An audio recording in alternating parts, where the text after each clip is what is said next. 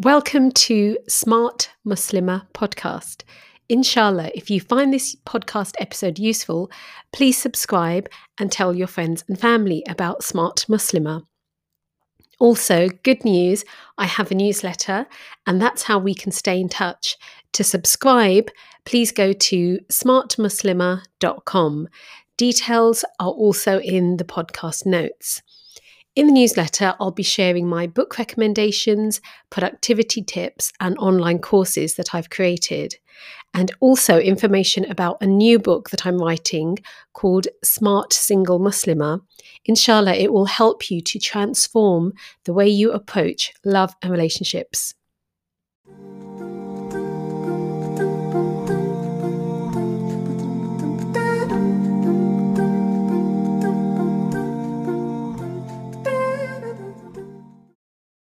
Assalamu alaikum and welcome back. If you're new here, my name is Farhat Amin, and in this season we are looking at the Islamic perspective on love, marriage and relationships. If you haven't subscribed already, please do so, and that way you'll get notified whenever a new episode is uploaded. So, why are some Muslims allowing racism to dictate who they marry? This is a question I had previously never really thought about. And honestly, it's because I hadn't faced this problem when it came to marriage. However, since speaking to sisters who are Somali, Jamaican, African American, they were raising it, and I've realised that it is a real problem in our communities. But you may be thinking, why should I care? Is it really such a big deal? Is it just a few bad apples who won't consider black Muslim sisters when it comes to marriage? Now, the reason why we need to think about this is because racism, as you know, is an alien idea when it comes to Islam. You can't be a racist Muslim or a white supremacist Muslim. That it's an oxymoron. And what's interesting is you can be a white supremacist and be a Western liberal, and you have Western liberal states that are propagating white supremacy. So there's this really interesting article that I'd suggest you read, which elaborates more on this topic. It's called Intolerance at the Heart of Liberalism. It's on the website traversingtradition.com. And I'm just going to read a little bit from there. This crusading spirit of liberalism is unsurprising. The ideology was closely associated with a Darwinian belief that both Europeans and their culture had a duty to civilize and tame the savagery of other world civilizations. Rather, this racial and cultural superiority undergirded early liberalism. Immanuel Kant, Voltaire, and Jean-Jacques Rousseau all suffered from the hubristic ailments of liberal superiority. Kant, who was responsible for developing the early notions of democratic peace, suggested in his writings on the destiny of races that the race of the white contains all talents and motives in itself, and that the race of Negroes can be educated, but only to the education of servants, and that Native Americans are uneducatable, care for nothing, and are lazy. So seriously, you need to read that article. It's on Traversing Tradition, and it's in the intolerance at the heart of liberalism. Okay, so we've got that's there. The respected figures and thinkers of liberalism. They were racist, and you can research this more yourself. However, conversely, in the Quran, Allah teaches us that no one is superior to another person solely because of their skin colour. When we think, if we think our light brown skin is better than our sister's dark brown skin, we have adopted the same mindset as guess who? Shaitan. When he said to Allah in the Surah 7, Ayah 12, Allah said, "What prevented you from prostrating when I ordered you?" Shaitan said, "I am better than he, Adam. You created me from fire and created him from mud." And then in Surah 38, Ayah 76, Shaitan said, I am better than he. You created me from fire and created him from clay. So can you see, it was his arrogance and just the mere fact that he was made from smokeless fire. He thought he was better.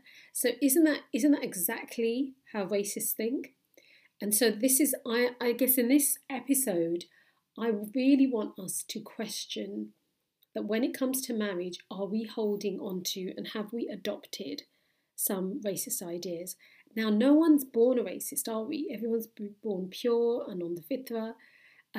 So we have to ask, who are we adopting racist ideas from? Because it's come from somewhere, hasn't it?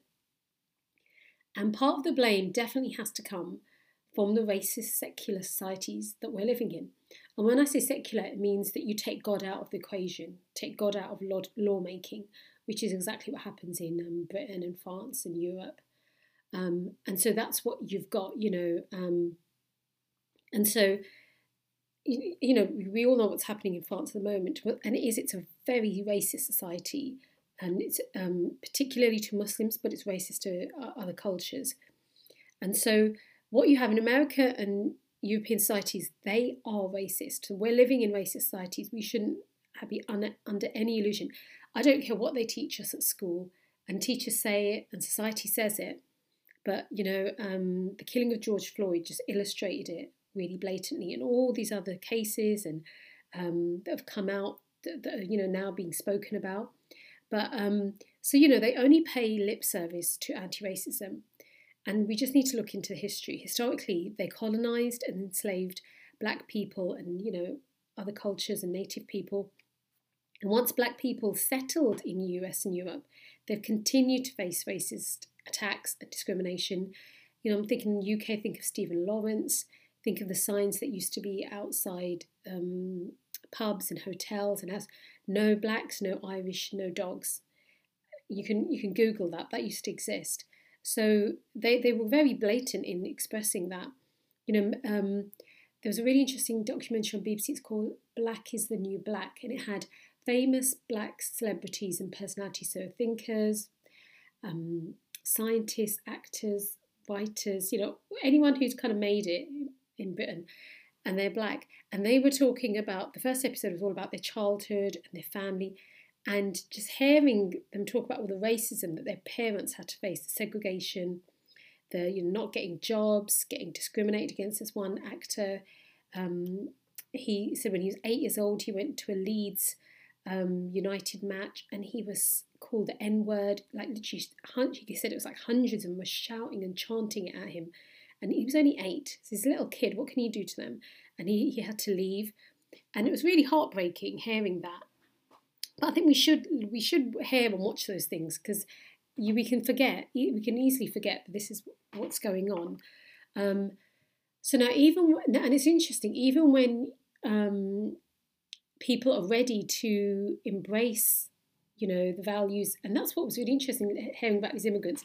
They said that, because they came from Commonwealth countries like Ghana and Nigeria, they said they knew so much about Britain and British history and the political system. And they were shocked at and they were asked to come here. That's what's really interesting.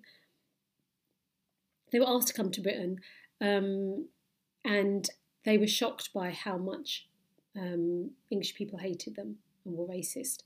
And it's interesting, that illustrates how even when you're ready to accept living in a liberal country like Britain, they won't embrace you and accept you until you are willing to give up your colour, your cultural norms, your creeds, and you'll only be accepted if you are grateful and you recognise that you are inferior to them. That's what they want. It's that kind of tipping your hat idea.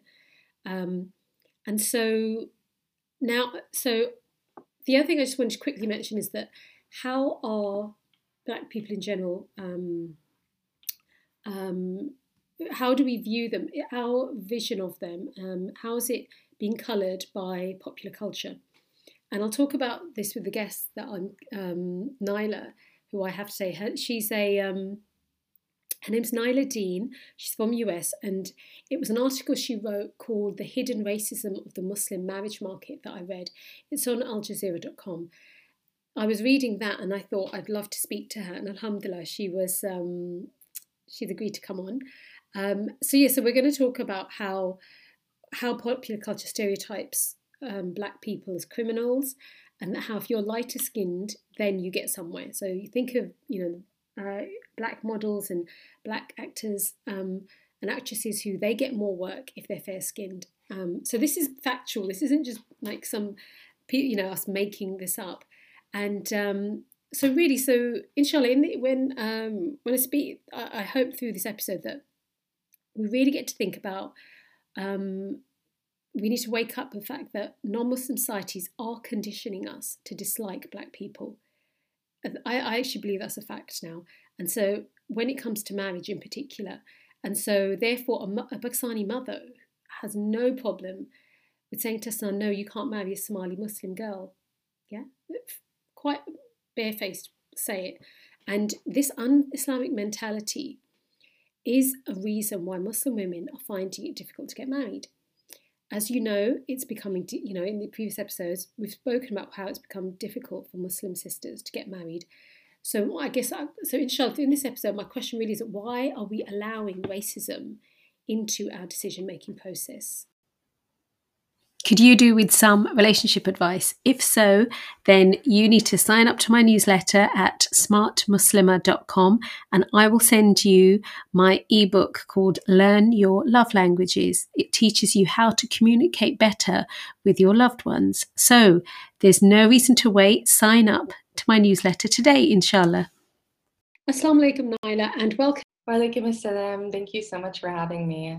Alhamdulillah, pleasure's all mine. Jazakallah khair for taking the time to speak, to me. I know it's early in the US. So your article that you wrote in Al Jazeera, what made you want to write that? Yeah, so I've been working on this book for a while about how American Muslim women meet their partner, about love and marriage in the contemporary, American context, and I really noticed that people were having the same difficulties that I was. For the book, I was interviewing women from across the U.S., and I was noticing that they were facing three challenges in meeting a good Muslim man: sexism, ageism, and racism. The third of which affected me the most. And so in a time in which the issue of racism is such a hot button topic, Al Jazeera was really interested in hearing the perspective of what it's like to, find someone as a Black Muslim woman. So, yeah. So you're saying, so it's ageism, sexism, and racism, those three? Yes. And so would you say racism is the biggest, that's the biggest problem you face? Yes, definitely. It's one of the biggest problems, I think, because there's so many different constraints around, people who people want to marry. It's broken down by ethnicity and race, and there's so many people within these different dating apps or matchmakers, or even just meeting people through the mosque, where you want to approach someone, but then you find out that they are only looking for one type of person, which is it's their ethnicity, and I feel like that's one of the reasons why we're seeing so many Muslim women that aren't getting married. Yeah, it's what I see amongst a lot of my friends that are African or Black American. And I think it's definitely a leading cause. I don't know if it's the biggest issue, but it's a leading cause. Well, it's an issue that you're noticing a lot, and it's true that when I've spoken to sisters from African countries, or descend any kind of basically Black Muslim sister, they raise that as well. And I guess one of the ways to know whether that is true is that, did you find that even when you were younger, races, your ethnicity was an issue? Yeah, So within like growing up in primarily Dallas in a largely South Asian masjid, I did notice that there was definitely some separation, like segregation, self-segregation, really, amongst people. In our town, we would have like an Arab mosque, we had a Somali mosque, and then we had the South Asian mosque primarily. And so I would notice that Muslims would self-segregate.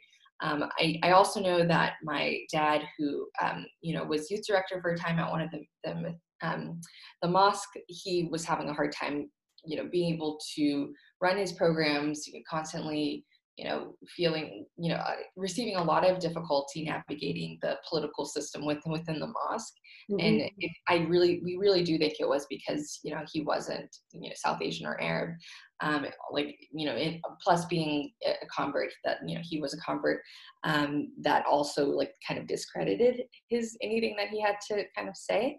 Hmm. So in those regards, within the Muslim community, I would definitely say that that's when I was witnessing the differences, amongst different Muslims, how the treatment. Right, I see. Because your background is that is your mum Latino? She's half Honduran, half Black American. Oh, okay, Yes, mashallah. And your father is African American. yes, that's right. Okay, mashallah. So that's a really lovely mix. Alhamdulillah. That's quite. Is that unusual? Is that an unusual kind of marriage of two ethnicities, or is that kind of normal? Um, yeah, I mean, I would say, you know, I'd say it happens, but it's definitely, not it's unusual. Maybe not that much today, but maybe back in the day, sure. Right. Yeah. Yeah. So then, when you were growing up, I'm interested also in like when generally growing up in the US, did you find did you face much racism from non-Muslims, or was it okay for you? Yeah, I would say racism, in the US comes in two forms. It's extremely blatant, and then it's very subtle in the form of microaggressions. But I definitely faced the more subtle version within, school growing up, not sometimes not getting placed in honors classes immediately. The administration dragging it out, thinking that I should be in, the non-advanced class, or hearing things on the playground from little kids in like very white suburban towns. And then growing up, getting older, trying to find an apartment in the suburbs of Boston, having difficulty there, and then in the workplace as well, not getting certain promotions. That's been a really, very shocking reality of having to deal with it in very small work forms, and sometimes not always knowing that that's the reason, especially since I wear hijab and have darker skin, so it could be the Islamophobia aspect as well. Sometimes you really just don't know, Mm. but I definitely say it comes in the form of a lot of microaggressions. Mm. Yeah, this is it. That if I think for anyone who is not black, they can't appreciate what you guys go through, because we don't face it, and I think it's really important to educate ourselves about it and listen to sisters like yourself when you say these things, and not just say, "Oh, you're overreacting or you're being too sensitive." I find it odd when people make excuses, when you think, why don't you just listen to what they've got to say? They have no reason to make this up. They don't want sympathy. They'd just like you you should be aware, these are your sisters, this is what they're going through. And I really do think you did hit the nail on the head. You don't know, is this racism or is it Islamophobia that I'm being, subjected to here? Because they never tell you when a prejudiced person doesn't say to you, oh, by the way, I'm being racist now, and later on I'm going to be Islamophobic. Exactly. And I feel like that also comes up in the marriage context. Like sometimes you just don't know if that's the reason why, someone's parents said no. They'll never say that. They'll use terms like, in my article, I told about a story about, someone's parents rejecting me because, using the word incompatible, but, not really defining what that means, for them. And so just, little things like you really don't ever know because people won't say it, very explicitly. It's all in context. And so, yeah, like sometimes it's like you carry this burden around and people think that, you're too sensitive, you're going, you're doing too much, assuming the worst of people. But the reality Yeah, is there's lots of euphemisms. So you're not compatible, or you won't fit in with our family, or okay, you don't speak the language, or you don't understand our culture. And the thing is that we're not saying that all Muslims are racist, but the fact I know for a fact, and you know for a fact, because I'm Pakistani, I know 100% there are racist views in amongst Pakistanis towards Black Muslims, but they won't, and that's interesting, they won't say it blatantly because they know it's haram. You know, they will never say that, maybe really privately, and I've heard people say it really privately, so they will be, they're just like, no. And you know, there's nothing wrong with that girl or that boy, it's just because they're not, it's because they're Black. And they don't have the same problem with white converts or white looking Muslims who aren't Pakistani. And anyone who's Pakistani or Bengali or Indian, because I think we're all kind of similar, this mentality, they will know I'm not making this up. And the thing is, and the point is, it's not from Islam, it's an alien idea, racism and that kind of superiority complex. And so I guess, so the thing is that now it's interesting that to understand, where are we, if it's not coming from Islam, where is it coming from? And so, you know, like I've got a couple ideas. So for example, you know, although it's interesting, since the Black Lives Matter, the issue came up a few months ago, that you did see on TV, on even on places like on BBC, they had all these basically Black programs by Black people, you know, showcasing actors, or like basically pushing, saying that, you know, look, no, we are not racist and we will showcase. And then even on, for example, Etsy of all places, they had Black-owned shops and buy from Black-owned sellers. But now the thing is, there's this underlying, do you think there's still this underlying thing that Black is not good enough, or Black is not beautiful? Do you think that still that exists in society? Yeah, definitely. I would say that, you know, within the US context, generally, Hollywood representation still isn't where it needs to be in terms of diversity. So, you know, the images we see in our magazines or on television and movies, I think that affects us, how we operate in a day-to-day sense of like the biases that we have about people, about what's beautiful and what's not, what's inherently good or not. I think that plays into everything, and it's in the background. Can I ask, so for example, what's like an example of a movie or a TV show where you really didn't like the way they were portraying Black people? That's a good question. Yeah, I can't think of anything necessarily in the top of my head right now, but I would say a popular one that gets a lot of criticism is Friends. You know, from the 90s, like sitcom. It's not something that I have ever watched, but that's something that does come up, like where, you know, that wasn't that long ago. Why couldn't they have one, you know, main character that was not white? Yeah, that's true. I don't even think they had a love interest that was Black, you know, I'm trying to think Right. now. Right. But also, isn't there there's a very, like, I remember growing up watching when there were Black people, characters in programs, and they were either drug dealers, they were mugging people, they basically were criminals, they were singing and dancing. There was a really interesting, I can't remember, I think it's on Netflix, it was the history of Black people on TV, the portrayal, and it was really the way that, you know, in the olden times they had, again, they'd allow Black people to be singers and dancers, or comedy, or that, you know, like in the comedy they were always dumb. It was really derogatory. I was like, I couldn't believe that existed, like really stupid. And then it showed how things progressed. Yeah, it's always very negative, I've noticed. Now I wonder if it seems like the way it's conveyed to us now is that, oh no, everything is equal now. That and you'll point to Kanye West and Beyonce, and I can't think of any other, Rihanna. You know, they've made it. You know, you can make it, but for your average person, like, do you know, you're still experiencing discrimination, aren't you? Yeah, definitely.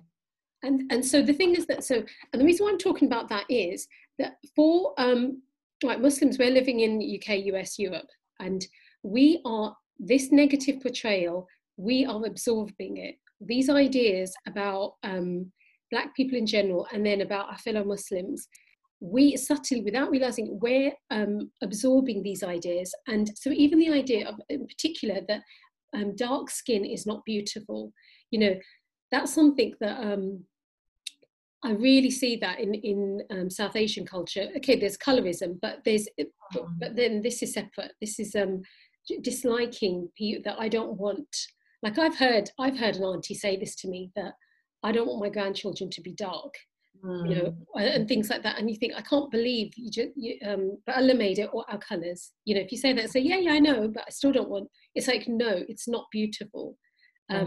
And so, there's a really good article. It's called "Intolerance at the Heart of Liberalism." It's on the website Traversing Tradition, and I'm just going to read.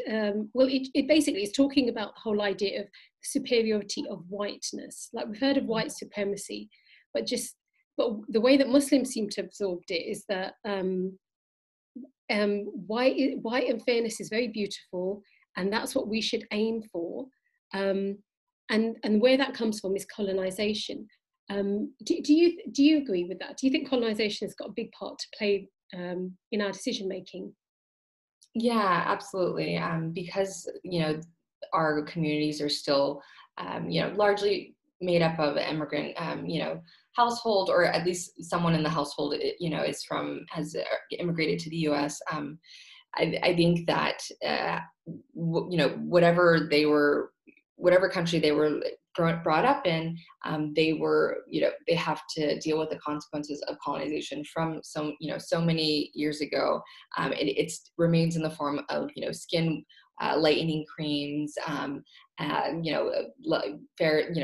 fair is lovely kind of situation on television, or just in society of making sure that people stay out of the sun, and just little things that make up a decision of what is beautiful and what is not. It's all from the white folks having taken over people's lands for so many years, and I think that past continues to haunt people today, even in the U.S., because people have just brought those kind of cultural mindsets over to the U.S. and have raised their family in a certain way, not really knowing that they're carrying around those burdens, that baggage, and just weaving it into American, kind of culture, in American Muslim culture, and so then you have these young men that are have been brought up in a very westernized way, but still, like, within their homes, they have a little bit of this idea of what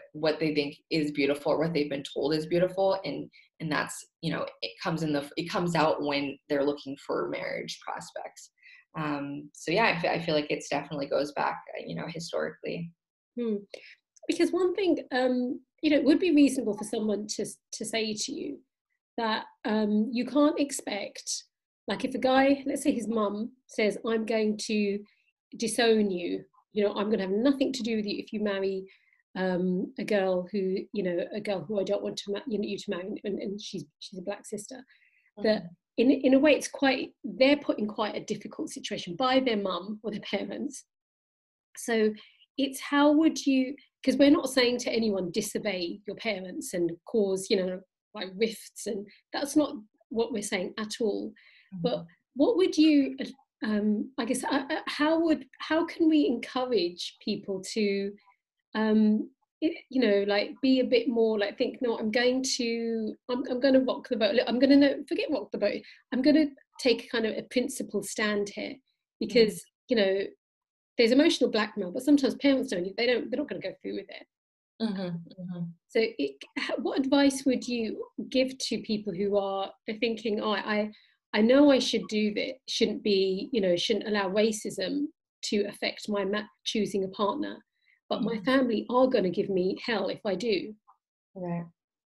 Yeah, I would definitely say, be strong in your conviction, and knowing that Allah subhanahu wa ta'ala does not, allow racism and come into any decision making within our lives. Like if you're following the path, that shouldn't even be a thought about, you know, what preferring one ethnicity or race over another, and that whatever decision you know, whatever person you bring that maybe they're outside of your culture, your race, you know, you should know that when you're speaking to your parents that you are on the right side, the side of that our Rasul has told us to be, about not favoring one color over it or the other, and that your parents, if they're good Muslims, like they're going to see that. Maybe it takes a few conversations, maybe it takes like an imam coming in and discussing to them like why their, you know, why their idea, why their fears are you know,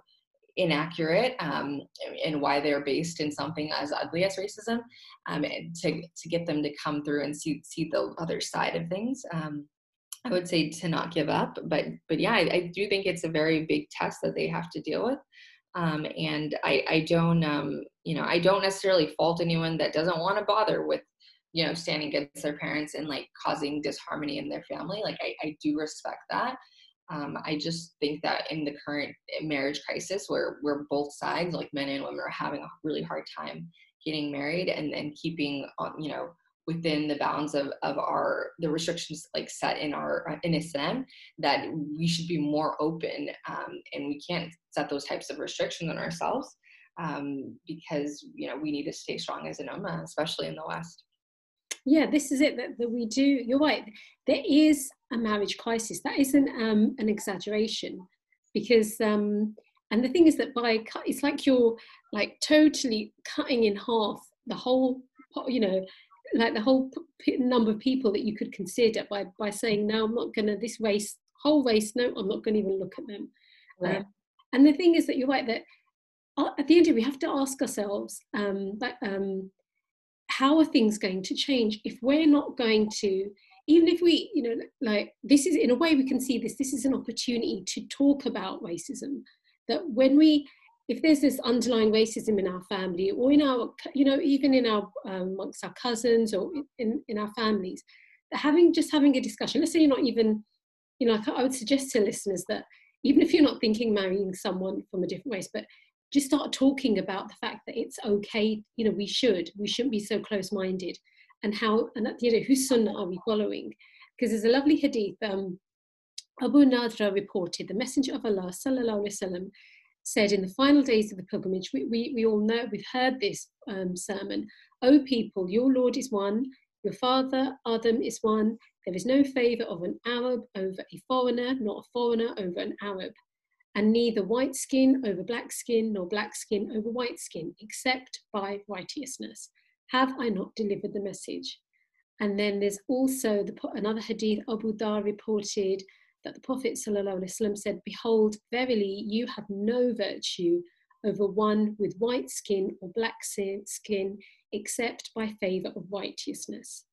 So the thing that makes us good, and in the sight of Allah, Allah values our righteousness, our taqwa, obeying Allah, you know, obeying His laws. So then what would you, like, yeah, there was this is such good art. Just a few days ago, I came across this documentary. It was about, there's a really big mosque in Birmingham it's called in Birmingham, UK, called the Birmingham Central Mosque, and it's like, mashallah, humongous. And inside there, they've got a matrimonial service that they do, and it's run by volunteers, and like kind of old uncles, about 4 or 5 of them, and it just made me so hopeful and happy to see them. They basically have folders and they take people's details and they're trying to help people in the community get married. And I thought, mashallah, that is really good. That's the kind of stuff that we need. And when they were talking, they were really saying, yeah, if we don't do this, what's going to happen to our kids? How are they going to get married? What's going, you know, they're going to end up dating, and that's haram. And what are we going to say? Oh, why did you go and get a girlfriend and boyfriend, and we didn't do anything to help them? Mm-hmm. So would you say, what kind of things do you think, or, you know, what kind of a community, well, no, let's say individuals first, what can we do to help, you know, resolve this problem and find some kind of solution for everyone involved?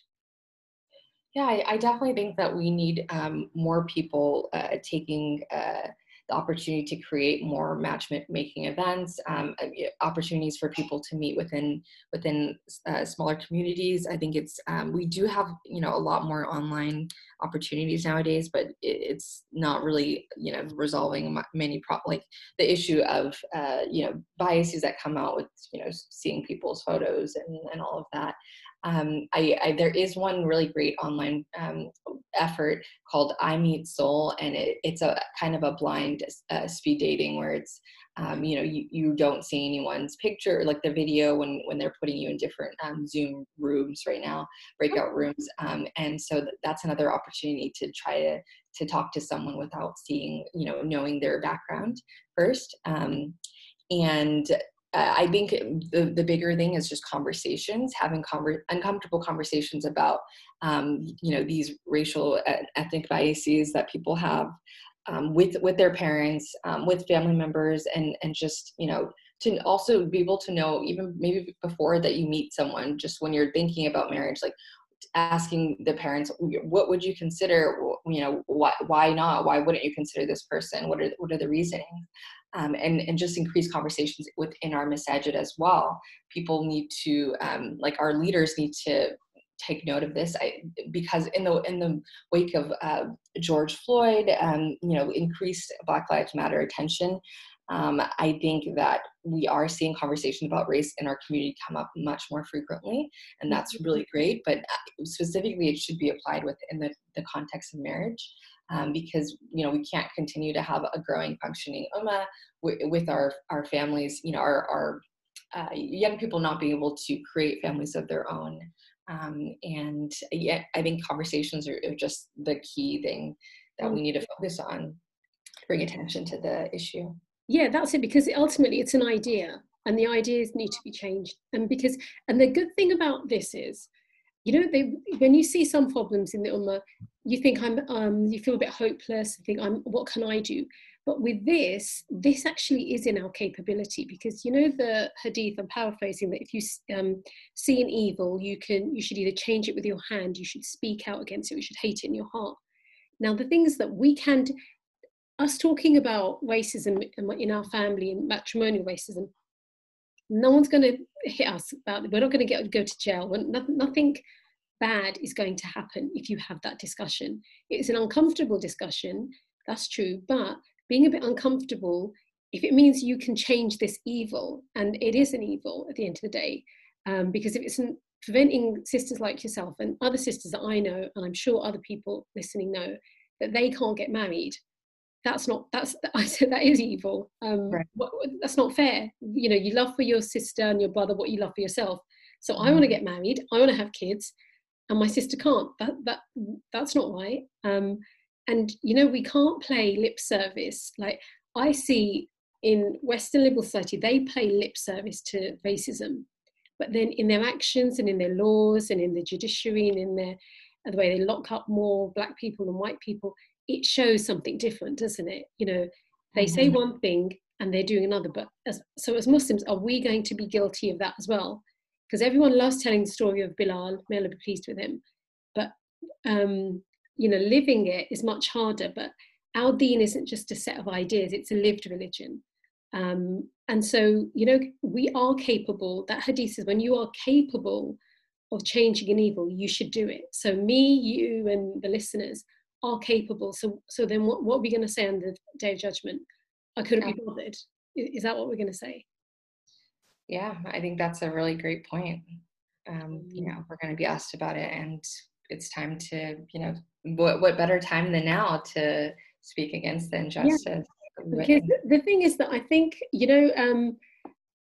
this problem doesn't have to continue. And, Allah knows, maybe in 5 years, I'm going to be a mother-in-law. So, and again, I'd really like to say to the listeners, you're going to be a mother-in-law soon. Your brother may be getting married soon. Your sister may be getting married soon, and you can have a part in that marriage process. Muslim families do that. We all get involved. We don't, it's not like you go and get married at the registry office. We're all involved. So we can be involved and make a change. And that's the thing that I think we can't be lazy on this one and say it's someone else's problem. But I do think but alhamdulillah, we can do something. So alhamdulillah, I'd like to think the take-home message for this is that you can do something to change this. This is what, and so when you are in a situation where you can do something, that means you are accountable. Yeah, it's not a light matter.